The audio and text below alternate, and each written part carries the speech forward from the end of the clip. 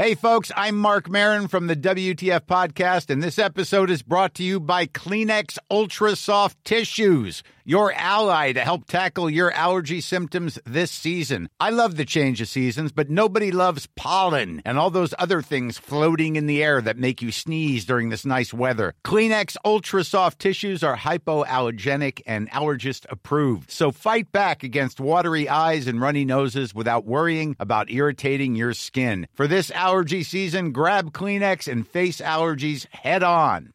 Burrow is a furniture company known for timeless design and thoughtful construction and free shipping, and that extends to their outdoor collection. Their outdoor furniture is built to withstand the elements, featuring rust-proof stainless steel hardware, weather-ready teak, and quick-dry foam cushions. For Memorial Day, get 15% off your Burrow purchase at burrow.com/acast and up to 25% off outdoor. That's up to 25% off outdoor furniture at burrow.com/acast. Hey folks, two quick things before we start. First, Dr. Jake Meyer was not a professor, but instead a lecturer at a number of the universities that I cited. Second, we are doing a big fundraiser. So we have been working hard for 5 years. As you might know, Xander, I, Nat, anyone associated with Reconsider has never gotten a dime out of the money that's flowed in. We always use it. This is a labor of love. We do it for free. We don't get paid. What we want to do now is massively expand our audience. And that means paying for marketing. I don't have time. Nobody has time. I don't have expertise. But we found a partner who's really, really good.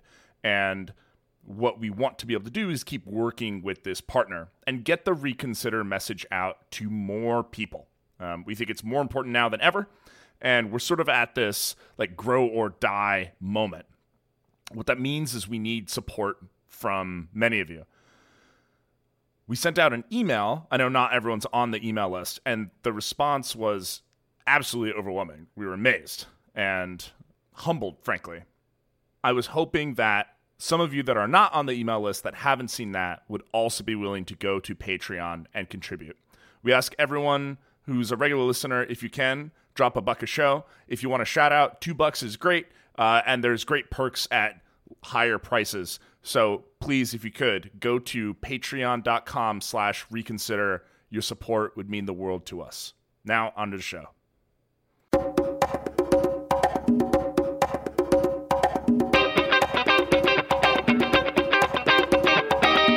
Welcome back, everyone, to another episode of Reconsider, part of the Agora Podcast Network, where we don't do the thinking for you. I'm your host, Eric, and I have the delight to welcome back Dr. Jake Meyer, PhD economist extraordinaire, who's joined us a number of times on the show to help us understand what the heck is going on in the world around us. And we keep a strong relationship with Jake. And of course, sort of those of you who follow us as time has gone on, like the macroeconomics that we used to all take for granted have just like kept changing in ways that my financial advisor, for example, is like ready to jump out a window over. And when Jake and I were last catching up, we figured this was a great opportunity, new president, pandemic's ending, lots of new like technology entering the finance space that kind of changes the whole game. Bitcoin is even bigger than the last time everyone said it was overvalued. All sorts of odd stuff going on, or at least conventionally odd. And I was hoping, I asked Jake if he could help us with a few questions that we thought might be interesting to y'all, to try to understand, get a big picture of what's going on in the global economy. And he, of course, agreed to join. So, Jake, thank you so much for joining us once again. Yeah, thank you for having me on again. So, Jake, what I actually want to first start with is tell us a little bit about Swiss Re or Swiss Re. Last time we chatted, you're at UBS. You've, of course, been a professor at Columbia and at Claremont. So you've done a ton of stuff teaching people. Oh, right. And Cal State Long Beach. I forgot. And so you've done a ton of work teaching people how economics works over the past decade plus. And what I'd like to understand a little bit more is what are you doing right now? So at the moment I'm at Swiss Re, as you mentioned, And Swiss Re is a reinsurance company, which is more or less an insurance company for insurance companies. And then given just the nature of the insurance market and the fact that Swiss Re manages their own assets, the macro outlook is of course very important for for the firm. So I'm here focusing on the macro outlook for the U.S. and Canada right now. Cool. And when I thought macro outlook as we were preparing for the show, one of the first things I thought was, so I have some investments and I have a financial advisor who helps me manage them. I'm a big mutual fund guy myself, but trying to diversify. And every now and then this financial advisor and I catch up about the macro environment. As I mentioned, he's like ready to jump out a window right now because he's a big values fundamentals guy. Austrian's not quite the word for him, but like he's like an old school guy, and he's been really frustrated with stuff like PE ratios and other stuff that he thinks like that he thinks has the like at least the stock market kind of all out of kilter. And he's been feeling this way for years. And I think what's so interesting about those conversations with him is that clearly he's been doing this for a long time, for decades. And so it feels to me, talking to him and doing my own reading, that like the US macro environment is behaving somehow differently than the way it used to. Like it feels like there's been a departure somewhere.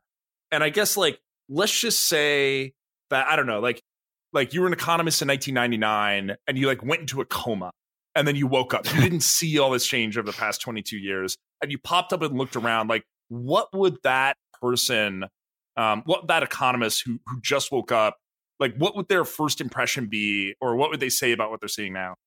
That's a tough one, and I think there's a couple of interesting directions to go with on that one. So I think the first would probably be, and this is a little more of kind of a dive into the kind of the history of economic thought a bit, but in the 90s and the early 2000s, there was this whole idea in the economics community that like we had beat the business cycle to a certain extent, right? Like we were in this great moderation and things like that. And then of course, as we all know, but this economist, doesn't. There was, there was a big crash in the early 2000s with the collapse of the dot-com bubble, and then of course a way larger business cycle event in the late aughts with the housing market collapsing. So I think the one thing that would be interesting for that economist to look at, or perhaps a little bit shocking, is how their perceptions about what was about the nature of stability in the business cycle and stability in financial markets was rather wrong in that time period. But I think what would probably be even more interesting is how the standard economic orthodoxy about the recovery from these types of events has changed in the time since. So if you look at the recovery from, in particular, after the collapse of the housing market, there was just unprecedented monetary stimulus, largely unprecedented fiscal stimulus that was really being pushed out. And then in the standard economic orthodox orthodoxy thought at that time would have been to say that, well, this large scale fiscal stimulus, this large scale monetary stimulus is going to drive up inflation. It's going to generate these sort of overheating conditions. And instead we saw the opposite.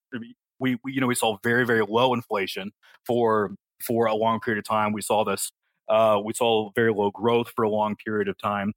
And I think that I think that what's probably the most interesting element of this right now is how the economics community, learning from that experience, has changed their perspective on what's happening right now at this moment.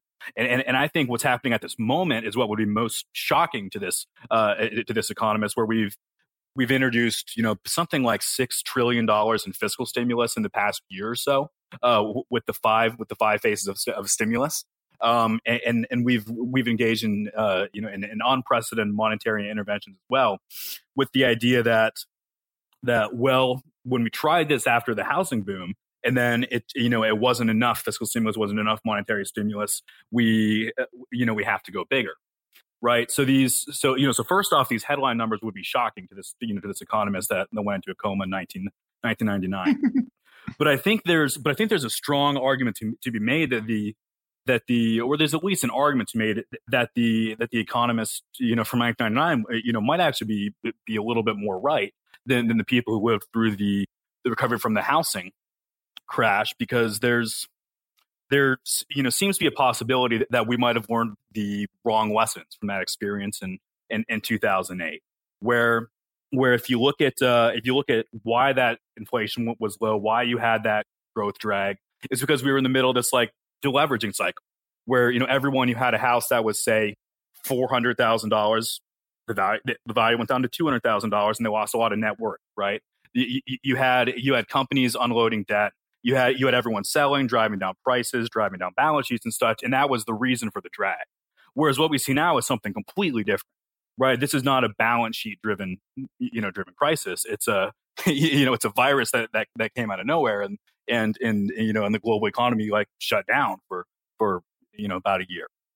And so I think there's a fairly strong argument to be made that this economists waking up in 1990 being shocked by the by the size of the stimulus that we're seeing now might actually be correct to a certain extent, and we might be seeing that the approach that we're taking right now with maybe not the earlier stimulus packages, but the later ones and the infrastructure package right now, that we're attempting to throw this bazooka of stimulus at the economy, which might have made sense in 2009 because it was a balance sheet recession.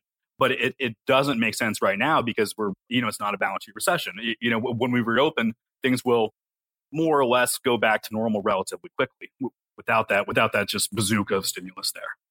One of the, I've got so many possible follow-ups. One of them is sorry, that was a long for answer. Our listeners. No, it's really good because I think it's thorough and it lets us like be a little bit fractal. One of the micro questions is, just as a reminder for our listeners, what's the difference between fiscal and monetary stimulus? So fiscal stimulus would be the federal government borrowing money and then spending it on something, right? The monetary stimulus is actually changing the amount of cash or cash equivalents in the system.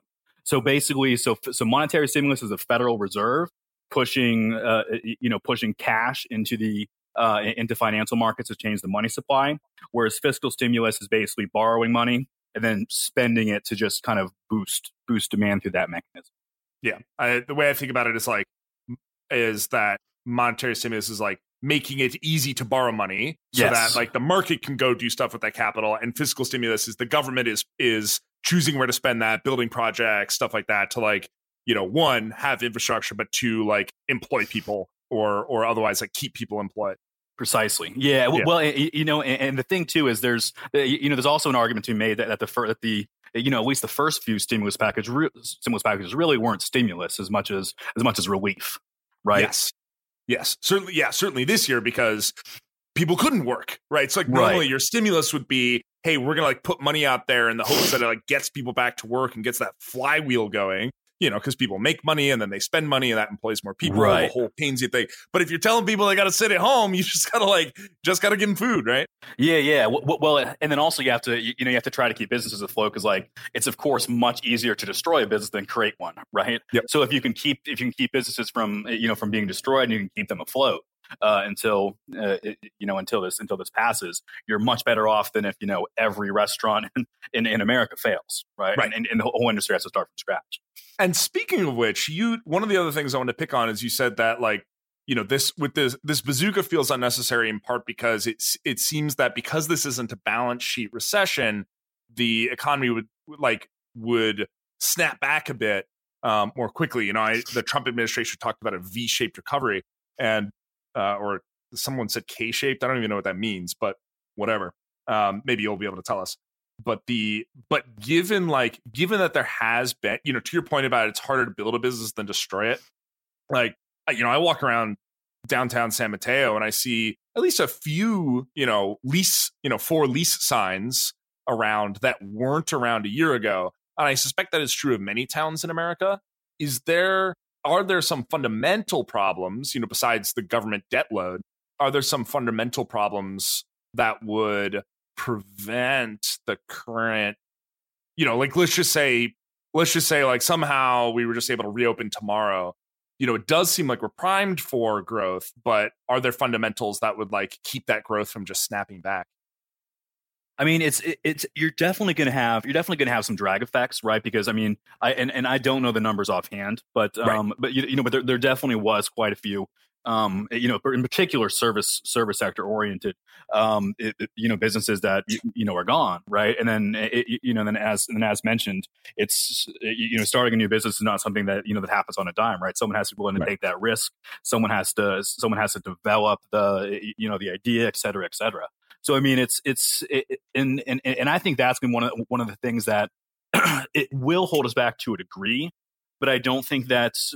But if we're comparing the amount that the balance sheet recession held us back in 2009 through 2011 versus how this holds us back now, it's just no comparison, right? I mean, so while that's absolutely true, these sort of balance sheet effects, whether it's in a boom or a deleveraging cycle, are the tide, right? I mean, it's just a massive effect. Whereas this is, is important and, and of course, extremely real to the people who, have experienced it. But looking at it, in terms of the numbers that, that we'll see from the economy, it's dollars and dimes versus dimes. Right. And one of the things I've been thinking about as I see these for lease signs up is that one, due in part to our it feels to me like historically different monetary policy of like ultra low interest rates, high capital availability. So you have banks with lots of money and they're looking for places to deploy that capital. And you have landlords with for lease signs up who are like, please somebody bloody lease this thing already. And therefore willing to adjust some prices. So it seems to me, at least by logic, that there's like a favorable environment for entrepreneurs to get access to capital at a very, very good price and access to real estate at a very, very good price and are therefore able, like, in a good position to be able to go make something happen. Yeah, and the only thing that, and I would generally agree, and the only potential thing that maybe throws a bit of cold water on that is the difference in between how easily that capital how easily available that capital is to big companies versus small companies and and entrepreneurs, right? Because it's been a very big thing throughout this entire pandemic, and then to a certain extent even before that because of and the before is a little more nuanced of an issue related to the nature of the banking system and such, but it tends to be the case that it's very, very easy for big companies to raise capital. And it's very, very difficult for small, like mom and pop entrepreneurs to raise capital. And the engine of innovation doesn't tend to be the big companies. It tends to be new companies, right? Which tend to at least start small. Right. And then so that's going to be, and so I do see that as something that could very well hold people back hold the economy back, because the person who's the people who are coming in and looking to lease space and put in a restaurant or a bar or coffee shop or something like that, it's not going to be Amazon that can borrow it like 2% or whatever, right? It's going to be it's going to be someone wanting to do it who is going to go to their local bank and may not have an existing relationship that makes it easy for them to facilitate that. Speaking of which, I remember, so we had Spike Cohen on the show like almost a year ago. And for those who don't remember, he was the VP candidate for the Libertarian Party for 2020. And, one of his like big criticisms of the way that the lockdown was managed was that in most states, the lockdown was like prohibitively painful and difficult for very small service companies like a salon, right? It was, the state government go like, well, you don't need a haircut. So, okay, we'll shut down the salons. You don't need a bar. You don't need to drink in public. So we'll shut that down. We'll shut down the restaurants, all the little stuff. But, you need to buy like toilet paper and food and such. So let's definitely keep Walmart open, and let's keep Home Depot open, and let's keep, and Amazon, of course, they're delivering like crazy. They're making tons of money. And so what was interesting is he painted this picture of a medical regulatory environment. Regulatory environment's the wrong word, these emergency measures, almost wartime measures inadvertently created now he's a politician, so of course he said it was intentional, but that inadvertently created an environment that like favored these really big corporations and hosed these really small mom and pop shops. And does it, and obviously Amazon made tons of money, Walmart made tons of money. Does it seem like we're going to see a permanent or semi-permanent, consolidation where, like, if we look kind of post-pandemic versus pre-pandemic, that, like, I don't know, that what would be our statistic? Like, it would be like revenue divided by number of companies or something like that, like, goes up, right? Where you have like fewer companies, like fewer just total corporations out there, and like more of the services that we interact with are consolidating into fewer and fewer big companies, as opposed, is it sort of like the doom of the mom and pop shop? Are these small companies kind of like not going to bounce back? I don't know how else to ask it, but those were 8 ways of asking the same thing. Yeah, so I think there's a couple of really interesting dimensions here, and so I think first off, and this is just kind of provide a little context to what you just laid out here. If you look at actually the spending and sectors of the economy throughout the pandemic, like certain consumption sectors, like durables, right? Durable goods would be like a washing machine or stuff like that. That actually rose, right? And the reason that it rose is because of the fall of the spending in the service sector, right? It's as you say, like people can't go get a haircut or buy a beer at a bar or go out to eat at a restaurant or whatever. So a certain portion of that money is now being spent in the goods sector rather than services. And I don't know the numbers offhand. Though I should, because I was looking at them today. But I should. It's my job. Yes. Yeah. But I mean, I want to say at one point the spending on services, it might have been like Q3 of 2020 had fallen something like over 50% from what it was before the pandemic. So it was somewhere in that ballpark. I mean, and I can't remember if it was. I can't remember if it was 50%. Yeah, I think it was like 60%, or had fallen like 40% year over year, or something of that, or something in that ballpark. And then, as you mentioned, some of that is going to go towards, towards durable goods. But the thing I think in terms of concentration that's really interesting is that I very much would expect that concentration to increase in the more goods sector, right? And we've seen that for decades with stores. Right. I mean, the mom and pop store versus Walmart or Target. I mean, that transition is almost over. Right. In a lot of ways. But I don't see that sort of. But I don't see the shift from services to goods as being something that continues. Right. Because once people are able to travel and go to a restaurant, go to a bar, go to a nail salon or hair salon or whatever, they're going to go back to doing that.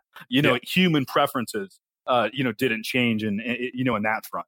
And those sectors, the service sector tends to be much more oriented towards the mom and pop places, right? I mean, like as far as I'm aware, there really aren't that many like chain barber shops, right? Or chain bars that the people really. That, or I should say, the chains aren't dominating the sector, and I don't expect them. Right. Whereas that's a transition that's basically happened already on the good side. Got it. Cool. The other thing I was thinking about regarding the recovery is, oh my God, it's felt like we were in a bubble forever, and I feel like last time we talked, I said this, and it feels like even worse now in some ways, at least to me, and. I think some of it, the two things that come to mind, like thinking about this potential recovery, actually there are 3 things that come to mind, but the 2 in the private sector are, just PE ratios are very high. And by very high, I mean like, make my financial advisor want to jump out a window high, and debt ratios seem very high. Now, access to capital is very cheap, so you can like refinance and stuff like that. And I don't know the numbers at all, but it does seem like both of those are very high, and both of those seem dangerous. And I was like, look, I'll be honest, when the pandemic hit, I wrote this like whole treatise about how this was going to be a truly like centennial level depression, right? These debt ratios are already high. The stock market is already overinflated. The government already has a ton of debt. I mean, I think you and I talked about this last time. We talked about like goosing the economy, in a time when it was hot, and it meant that the U.S. federal government would have, this was for the Trump tax cut, that the U.S. federal government would have like less ability to do that the next time it really needed it. And now this was more me saying it, and you were kind of talking about the options. So this was like my prediction that was cripplingly wrong, but I feel like my prediction was cripplingly wrong last time, that we were in a bubble and it was going to burst. But it feels like we're in a bubble again. So I don't know. This is in part why I kind of had my like coma question, because it just feels like, again, it feels like we're living in this different world now. But like, would conventional, like would you know, if you got a bunch of economists in a room together, like would they say we're in a bubble, or would they say that, like, you know, that we're actually primed for growth?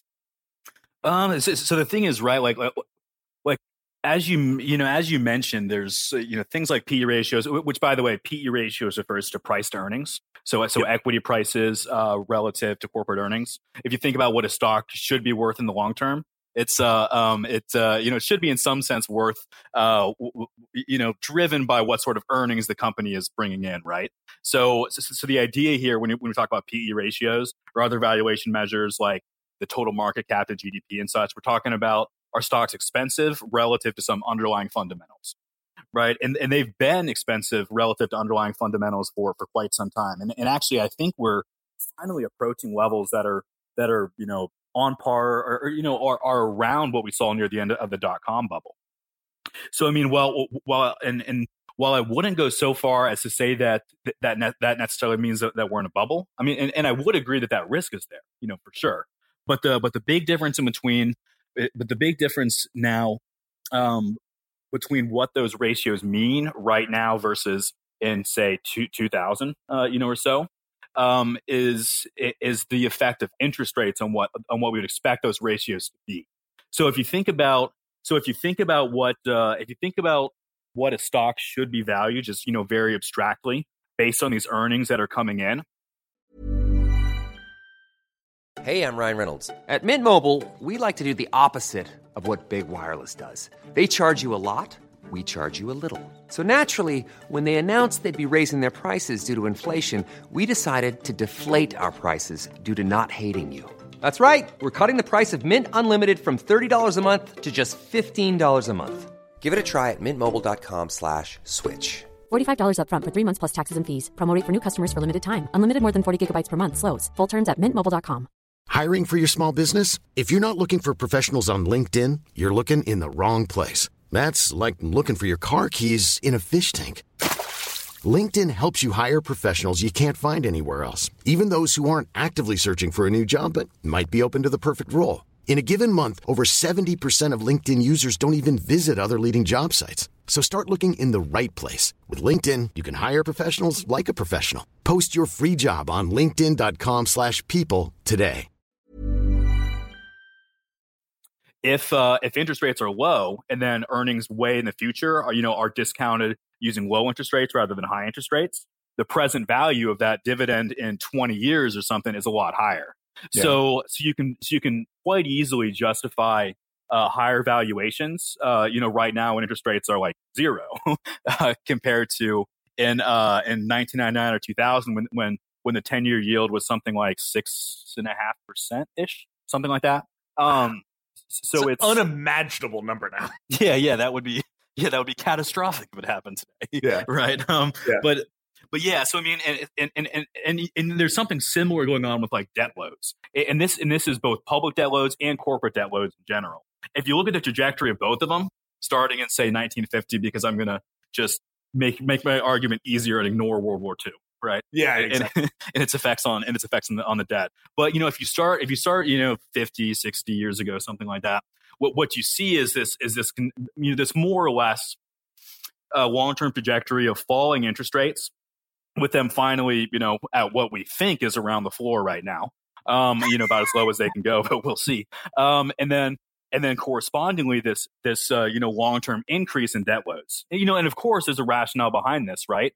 If you're paying 1% on your debt, you can carry and support a much higher debt load than if you're paying 8%, right? Yeah. Like what we saw like in the late 70s and such. And so while it's very much the case that both these valuation measures and these debt measures, suggest a non-trivial level of risk. As long as interest rates are low, there's a decent chance that, that risk doesn't manifest. And then speaking to your point about, about how, about how, because there wasn't, there wasn't as much space as expected for fiscal stimulus and monetary stimulus based on the growing deficits and falling interest rates in 2018. I wouldn't necessarily say that perspective is wrong per se, but the limit of what of how far we could go before we hit that problem, before we run out of money we can borrow, for fiscal policy or cash we can create for monetary stimulus and such. The limits are just, apparently, a lot higher than most people, myself included, thought was likely the case, a few years ago. But I mean, I feel like very few economists would argue that those limits are there, right. But any economist that takes a hard stance on where those limits are, I probably am not going to consider very trustworthy, because we just don't have a good idea. So I mean, yeah. So I think just to, briefly kind of wrap it up and summarize it, the risk of a big correction is there, but the reason that things are operating differently now, and we've had this long run growth in valuations, this long run growth in debt, is because the low interest rates can support it. Mm-hmm. Now, so off the top of your head, what's been happening with long run interest rates in the past 3 months? Something about like yield curves. I don't know. Yeah. So this is where things get interesting, and this is where the diciness could come into play. Right. And now, so I'm not saying I think this is going to happen or even likely to happen. But it's it is a real possibility.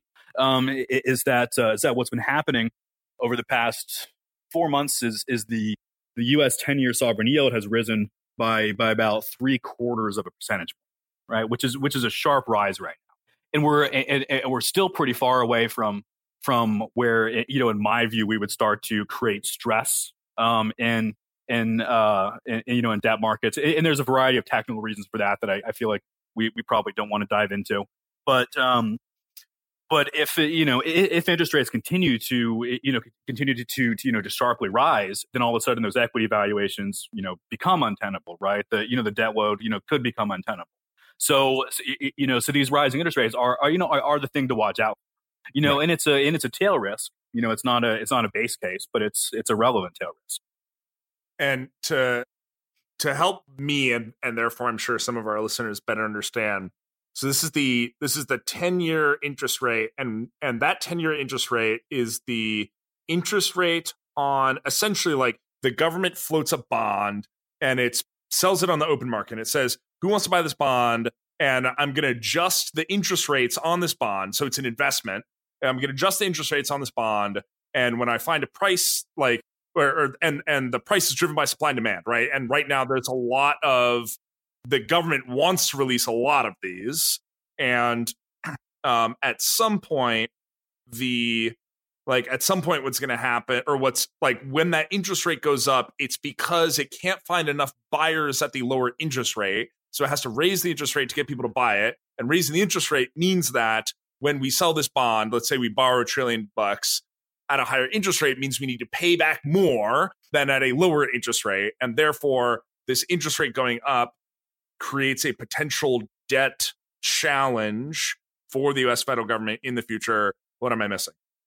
Oh, so that's so the one thing I would add to that would just be that the 10-year yield is, of course, it's the cost that the U.S. government borrows at over a 10-year time frame, right?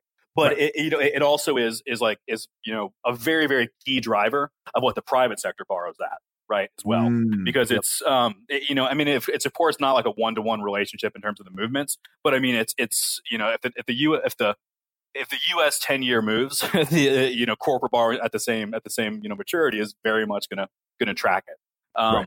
for the most part.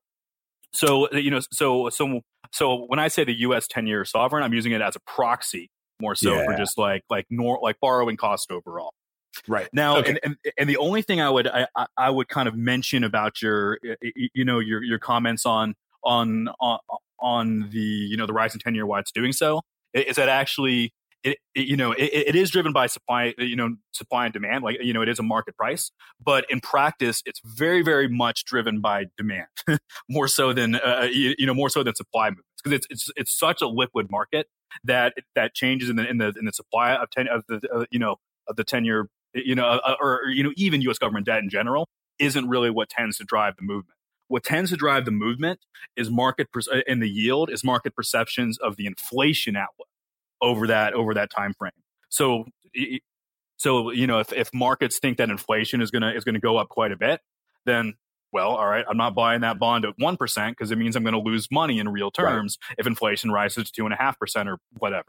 Right. So if markets are expecting higher inflation, they, it pushes that yield up to, correspond to inflation. So, so really the big driver of these, of these long run borrowing rates for the government, and therefore for the, for everyone else for the most part, is the inflation outlook.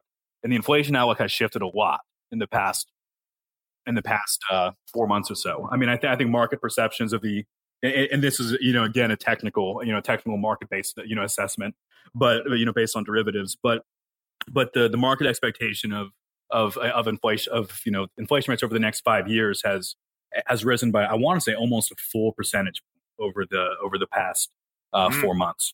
Yeah. And that's okay. And that's what's driving that 10-year yield up. Yep. Yeah, that's really the key driver. So this, this idea of rising inflation expectations, pushing interest rates up, and then how those interest rates affect whether the current equity valuations are justified and the current debt levels are sustainable. Right. That potential for the 10-year yield to it continue rising by quite a bit is what creates that tail risk of those equity valuations not being appropriate, or being or those equity valuations resetting and and crashing a bit, or and debt becoming not sustainable. So so that's really the risk there. But again, I see that as a tail risk and very much not a base case. Right. Yeah, I think it's inflation. I remember there've been a lot of I don't know who to listen to, but like there have been a lot of kind of like doomsayers about inflation for the past almost 15 or since 2008, basically. None of them have come to pass.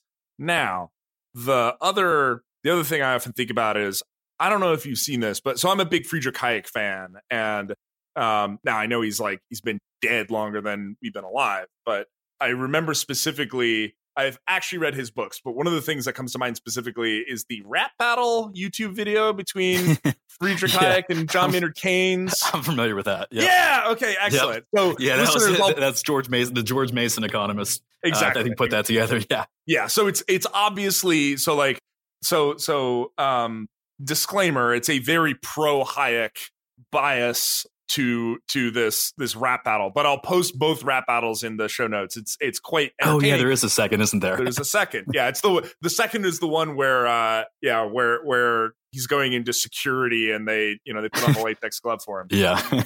Anyway, so during this rap battle, I remember specifically Friedrich Hayek is talking about like the low interest rate boom is frightening, not because of inflation, but because it's going to create a bubble. And the reason it's going to create a bubble is that like massive capital availability is going to cause this like snapping up of resources for essentially you have like more money than you have like places you can put it, and because there's like only so much labor and only so much material. Now, maybe that's changed in the digital age, but I had always, my grasp of economics is certainly not PhD level or even bachelor's level, but my impression is that one of the risks of sustained long-term very low interest rates is that the too much capital availability is in fact a bad thing. And what I think I'm hearing from you is that low interest rates mean capital availability is high, and this is actually good for now because it allows us to get capital at good debt at good prices, get money at good prices, and like sustain the like long-term future outlook of a profit of these companies, and therefore keep their valuations high. So there's not a risk of that collapsing. But what about this like Hayekian idea of essentially creating a bubble? Yeah. So there's definitely an element of truth there, right? And I think pretty much every well, I don't want to say every, but at minimum, the vast majority of economists that study the financial sector and the international financial system, system will tell you, yeah, I mean, there's definitely risks associated with too low interest rates as you kind of as you end up funneling money towards unproductive endeavors, and you build up some of this bubbly type behavior and things of that nature. And I think I think that there's a lot of markers right now that it's a concern, right? And that would actually, and this is really just kind of the counterpoint of what I was talking about previously, right? Because while there's certainly an argument to be made that the valuations can be appropriate at these low interest rates. Well, the interest rates aren't going to be that low forever, right? And so so what we're almost talking about here is two sides of the exact same coin, right? So the sort of tail risk that I'm talking about here with rising interest rates would, in a certain sense, just kind of be Hayek's perspective manifest, to a certain extent, right? Because it definitely is the case that if interest rates are too low, right, too low being something distinctly different from just low, right.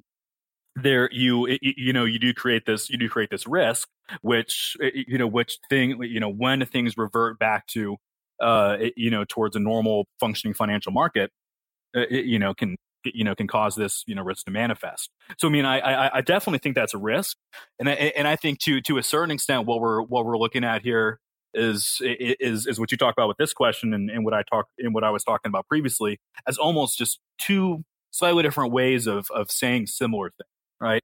But I mean, I would say looking at what this Hayekian idea of low interest rates and stimulus in general, monetary, fiscal, creating bubbles is to really look at the markers, of that, and there are markers in the standard financial system for sure, right? I mean, it's not like there's a bunch of like red flags. There's plenty of yellow flags out, very much in line with this, with this perspective. But the big place that I would really point at to say that, hey, there's definitely some behavior that's looking bubbly is like crypto and like NFTs and things of that nature. And then parts of the stock market. I mean, like looking at the whole like GME and AMC thing. Yeah. I mean, that's not something that happens in a normal, well functioning market.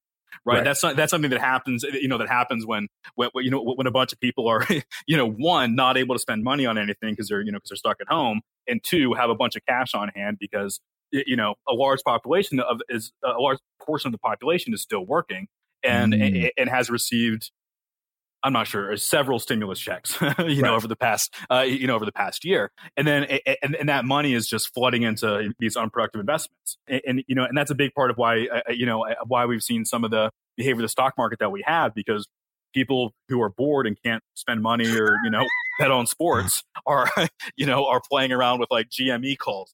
Right. Which is, just kind of a nut situation, but it's what's happening right now. And then, and I think probably even the clearer one is these like NFTs, which is basically like creating like a non-fungible token for like a video or like an image or something like that. Right. And the sort of thing that, you would normally just go watch on YouTube, and now it's costing you money or something to buy it and own it. Right. And it's, and these are kind of the behaviors that to me are much more clear markers of there being frothiness in markets, and there being some of that speculative mania. And I'm not at all saying that it doesn't exist in the equity market in general to a certain extent. But I mean, it's just so clear in areas like these NFTs and crypto and the meme stocks that to me that's the spot where I think it's just crystal clear that that the situation that we're in, where everyone's stuck at home and getting handed cash, has created this to a certain extent bubbly environment. But I mean, but the thing is too is part of this is that because we're stuck at home in a pandemic, markets are just not functioning like they would generally in terms of getting resources to to where they need to be. Right. So, I mean, so normally if this was happening, I'd be much more concerned about the state of the economy as a whole. Right. But I think right now, where there's been just all these unprecedented actions taken to try to protect businesses and try to keep things afloat while this is going on by just kind of throwing money at the problem. I mean, I think this is almost just the fact that money is not going to be allocated efficiently is just a given, right? Given the way that it was dispersed, and then the places that it went where it didn't need to go to. Yeah, that's going to create bubbly behavior in places. But I think that's more of a microscopic problem than a macroscopic problem. In the sense of whether that's suggestive of true bubbly behavior in the overall macro market.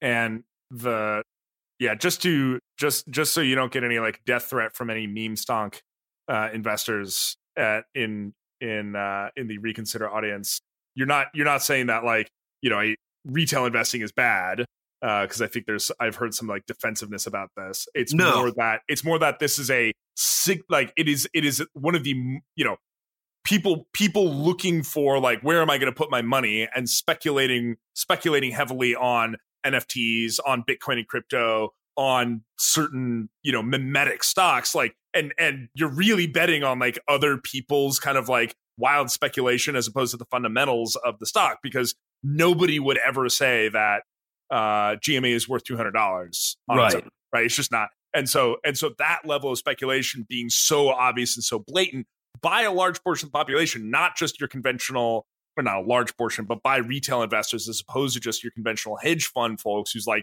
job it is to speculate in a hedged way. It's just a sign that there is a fair amount of capital availability, and they're like the thing I think I'm hearing is that they're like folks don't have like don't feel like obvious good or obvious traditional places to put their money, such as like my underperforming mutual funds, are a good place to put it, because that's like sort of the nature of speculation, is that like a bunch of people put money into something, it goes up, and other people go like, holy smokes, it's going up, I want to put money into it too.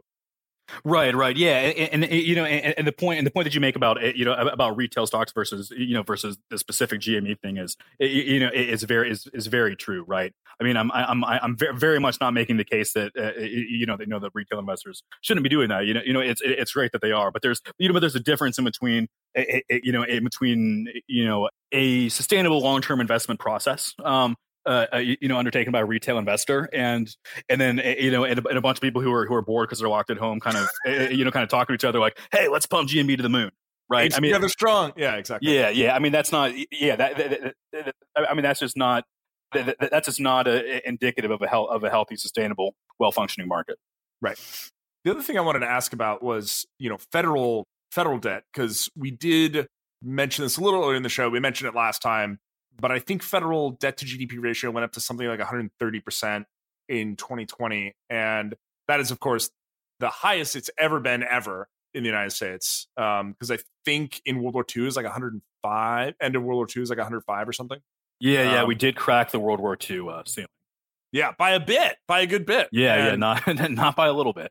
And and of course, what's interesting is what happened right after World War II. Well, massive infrastructure spending, but also super duper high taxes. That like Eisenhower's famous like 93% top marginal tax rate, which like I guess it's one of the nice things about a wartime economy is you can like get away with doing that. Can't so much do that in a peacetime economy.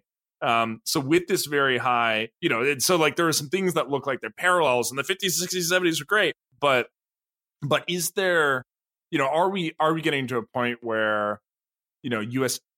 debt GDP ratio is so high that risk averse investors are going to be less interested in taking on U.S. debt at a good price, and therefore like debt servicing starts to become a meaningful burden to the U.S. federal government, especially in a time when there's a lot of demand to spend more. Right, both on infrastructure, but also like healthcare and stuff like that. Do you see any like risks? Do you see any risks there to, generally the economy? Because of course, if debt servicing becomes a major factor, you either have to just spend less domestically or tax more domestically, or both. Yeah. So, and I want to briefly kind of digress and just add that a big part of the falling debt load relative to GDP, right, which is of course the only real metric that matters, right, in the post World War II era, was because also given that we were coming out of the Great Depression, and then like Europe was covered in a layer of rubble There was like a period of an extended period of like 4 or 5% like GDP growth, right? So I mean, to a certain extent, there wasn't even so much that debt was being paid back. The raw debt load was being neutralized, and the economy was just booming, right? And it just very quickly became a lot smaller by comparison, right? And I think the thing that's tricky is that while we're looking at probably a very near term boom, of like a year or so. The outlook for long term sustainable GDP growth right now is probably more like 2% instead of 4 or 5%. So we're just not going to have that extended very high growth that that more or less neutralizes that debt like we saw in like the 50s and 60s. So I mean, and that creates a problem, for sure. Now the other option in terms of how this debt would most likely be dealt with would be to inflate it away, right? Because and inflating it away would be much more would be something that's much more politically palatable than actually just really hiking taxes very high, right? And more often than not, I mean, just because of the way that politics function, when you have unsustainable debt loads, the country either defaults, which the U.S. will not do, or inflates it away. I mean, it's pretty rare unless there's significant external pressure from like the IMF, the World Bank, to see these large surpluses paying down debt, well, outside of oil producing countries, right? Right. And in the end, the IMF is not going to come in and pressure the United States to run a primary surplus. That's just not going to happen. So the issue, so the next thing you look at in terms of what they might do would be to try to inflate the debt away. Yeah. And now where this becomes a problem is if we think back to what I was talking about previously about that inflation interest rate and that inflation interest rate and then stability of debt markets, a relationship that I that I was talking about previously. Because if you see inflation rising, well, then what's that going to do to long-term interest rates? Well, long-term interest rates are very much driven by inflation, or I should say inflation expectations.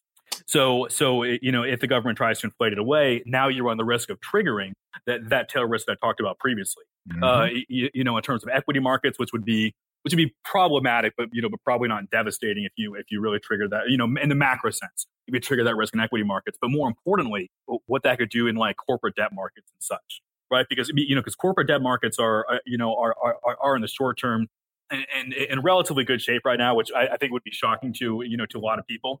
But the reason but the reason that they tend to be but the reason that I say that they're in very good shape is that basically when long-term interest rates went to like zero, throughout the pandemic, everyone just loaded up on zero interest rate debt. So all these corporate, the corporate sector has a whole bunch of debt that isn't due for 10 more years and a whole bunch of cash, sitting on balance sheets. And I assume they were able to even restructure old debt. Oh yeah. Yeah, well, and that's kind of what the cash, to a certain extent, what the cash sitting on balance sheet is for, right? Because if they have old debts coming due in the next 3 years, then and interest rates went to zero. What do? Oh, right. you just raise a bunch more. You just raise a bunch more capital. You let it sit on a balance sheet and prepare to pay it. To pay the pay it back when the bond comes due. Right. Right. And then farther and this is a bit more technical, but I'll kind of keep it high level. But if you look at the amount that they're still able to raise it out at the moment versus what they have to actually pay out in coupon payments, which is a very this being a very cash flow day-to-day oriented sort of consideration. The interest rate they're borrowing at is still way below what they have to pay to service, right? Not even to roll over. So the corporate sector is pretty well insulated right now. But the issue becomes is that if the government does try to inflate away debt, then now you're talking high inflation for an extended period of time, and then you could actually start to trigger vulnerabilities in the corporate debt market, because even though in terms of a cash and a cash flow sense, the corporate sector is quite good at the moment. The smaller businesses are very much likely not, and with their borrowing and such. And two, the debt loads are huge, and they do have to eventually roll it over or pay it down.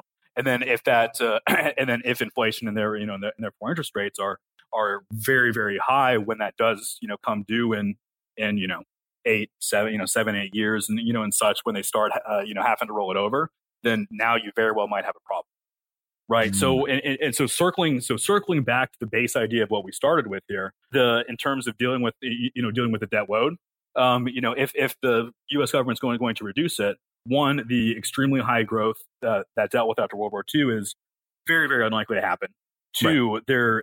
There's a lot of structural risks that come in the financial sector that come with this that come with any attempt to try to deal with it by inflating it away. And then there's very much just not gonna. It's very unlikely that there's the political will to deal with it by either cutting budgets or raising taxes. So it seems to me it seems to me that I would not be surprised if we see this very large debt load just sit on the balance sheet for this very large debt load to GDP just sit there for a very extended amount of time. But much like with Japan, which I want to say has their debt to GDP somewhere north of, or before the pandemic they had north of 200%, and it had been sitting there for for quite a while. So I mean, I think from a debt sustainability standpoint, I mean, I think that what we're going to start to see is a return towards more fiscally prudent, spending patterns in the medium term. But I would be very surprised if we see any of the factors that could reduce the debt load actually come to pass. Yeah. So yes, right now Japan has approximately twice the debt load we do at 266%. Which is horrifying to imagine, but Japan has not collapsed. Of course, Japan's GDP has stagnated since the 80s 90s boom. Is that due to their debt load, or was that driven by they were doing import substitution and tried to wean themselves off that towards a more liberal economy, or something else? I mean, that's a bit of $1 million question, right? But okay.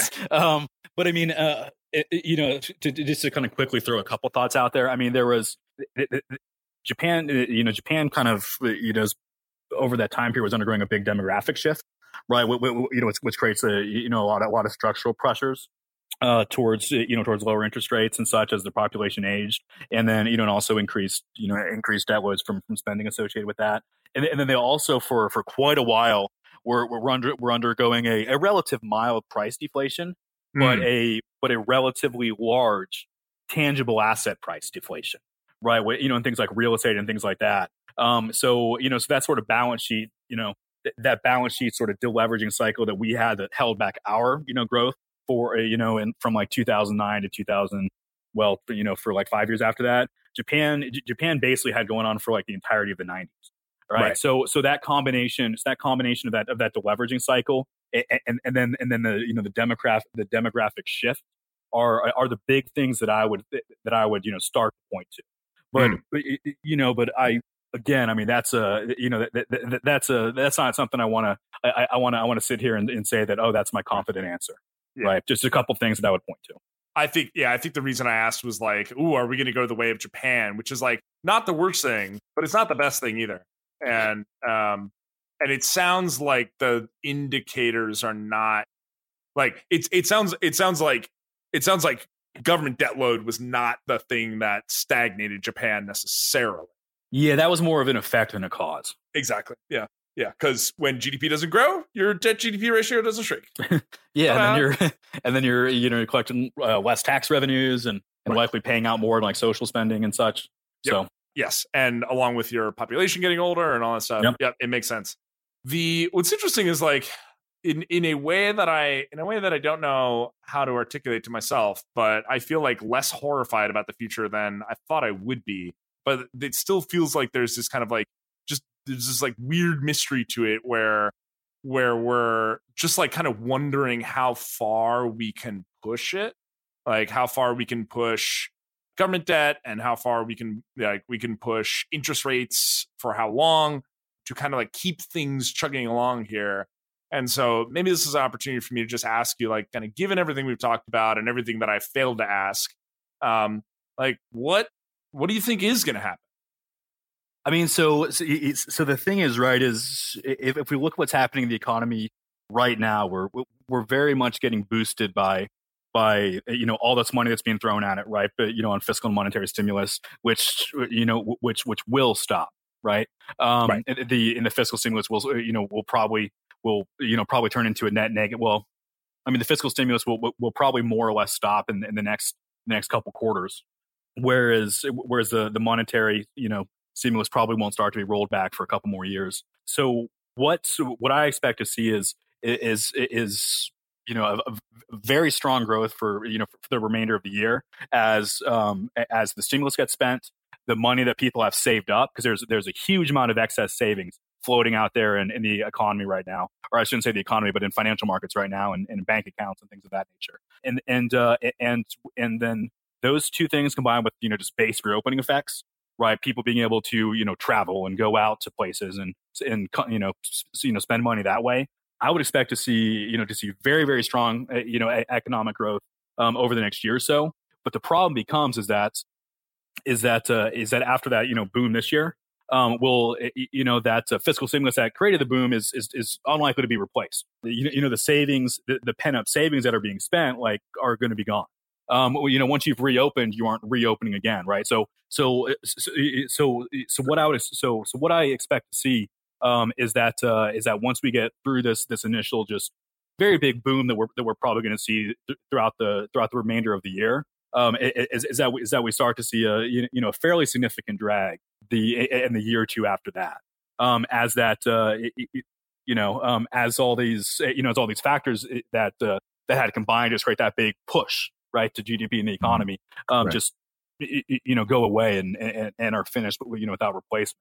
I mean, so that's kind of the big thing. And financial markets. I mean, if you look at, I think a very important thing that was driving the big equities booms previously was this, was people kind of pushing money into the market because there wasn't really anywhere else to spend it.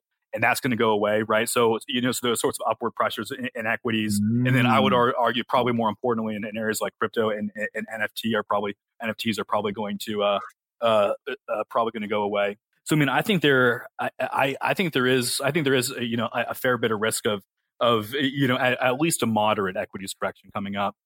Interest rates, I mean, I expect interest rates to keep rising for probably another year or so. And then, long-term interest rates keep rising for probably another year or so, and then start, and then probably after that point, go back to their long-term secular downward trend, unless the government does try to inflate away the debt, which is a realistic possibility. And then I would say aside from that, I mean, I think the only other really big thing that is extremely uncertain, kind of on the economic outlook, or at least on the policy outlook, would be the infrastructure package, right? So, and my understanding is right now there's a phase one proposed at like 2.2 trillion, which is maybe like half what we would consider traditional infrastructure, and half that's maybe not quite there. And then there's a phase two, like $1 trillion package that is very much seems to be kind of social spending, just packaged and with an infrastructure label. And so I think the thing is with the economic effects of these. So so first off, the phase one package passing more or less what it looks like now is not going to surprise me. The phase two package, I do not expect to look anything like that, or to look close to that when it does get passed, because I would expect moderate Democrats to balk at that a bit. But one thing that we're seeing right now in some corners of the discussion is people talking about the stimulative effect of the infrastructure package. And while that very well might be the case on a 5-year timeline in terms of boosting up long-term growth, in the near term, I think people are so used to these big packages being just passed and dispersed that they're kind of forgetting that the infrastructure packages, one, it's proposed that it's about half tax funded, which so obviously cuts that 2.2 trillion in half in terms of the stimulative effect. But then also it's expected to be dispersed over about 10 years, right? So so you're really looking at like $100 billion a year, which is not meaningless, right, in terms of stimulus, But I mean, it's not this bazooka package that we saw in March and December, and last April and March, right? So I mean, I think so I would say that I would say that given that, I mean, I think people are going to be surprised how strong economic growth is this year, and surprised how weak it is the year after that. Cool. I like it. And I've chewed up an hour of your time. Dr. Jake Meyer, where can listeners who want to learn more about how you think about the economy hear about how you think about the economy or read about it? So actually the best place would be, so in my job at Swiss Re, one of the things that I write and we publish is the U.S. macroeconomic outlook, and it comes out once a month. So you can get it at you can go to the Swiss Re Institute. It's published the second week of every month. It's just a very short 2-page newsletter, kind of laying out what we think about the economy. I also, I'll also post it on social media and LinkedIn and such, so you can find it there. But yeah, and then also we at the Institute publish a global macro outlook, or I should say a global macro and financial risks 2-page news or several page newsletter every month as well. So I mean, so if you're interested in hearing more about about what we at Swiss Re think about what's going on in the macro economy, I definitely suggest checking those out. Excellent. I'm going to put those up on the show notes, everyone. So just go to reconsidermedia.com, go to the latest episode. Unless you're listening to this for a while, and then just go to podcasts, find search tags for Jake Meyer, and you'll find all of our Jake Meyer episodes. And you can see, what's cool about this is like we've got a kind of an archive. You can go back a few years and see, what did Jake and Eric think about what's going to happen to the world, and find out how we did.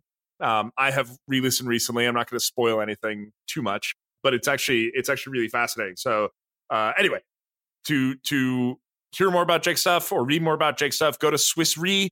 If you can't find it on your own, go to the show notes for this episode and follow those links from there. So and you can actually do newsletter subscriptions as well. And we have another series called Economic Insights. It's not technically the macro outlook, but it's it's quite interesting stuff. Like I published, me and my colleague and I published one recently on the U.S. housing market, for example. So it's all just select topics. So if you head there and you can sign up for the email newsletter, it's you might find it quite interesting. Hopefully. Awesome. Dr. Jake Meyer, thank you so much for joining us once again. A ball as always. Listeners, hope you enjoyed. Feedback is always welcome. Eric at reconsidermedia.com. And Jake, stay safe. We'll see you. I'll see you when we're all vaccinated. Sounds good. Thanks again.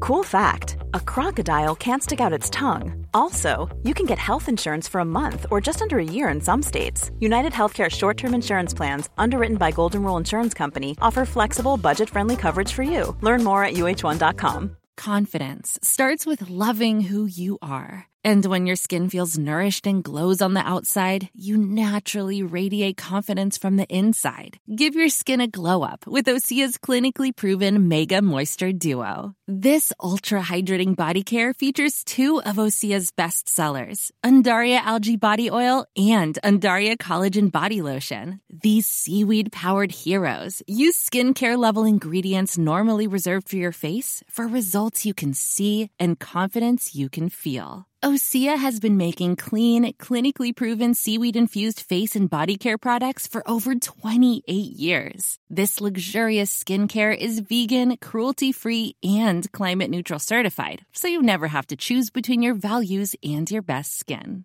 Glow from the inside out. Get 10% off your first order with code GLOW at OseaMalibu.com. That's OSEA Malibu.com, code GLOW.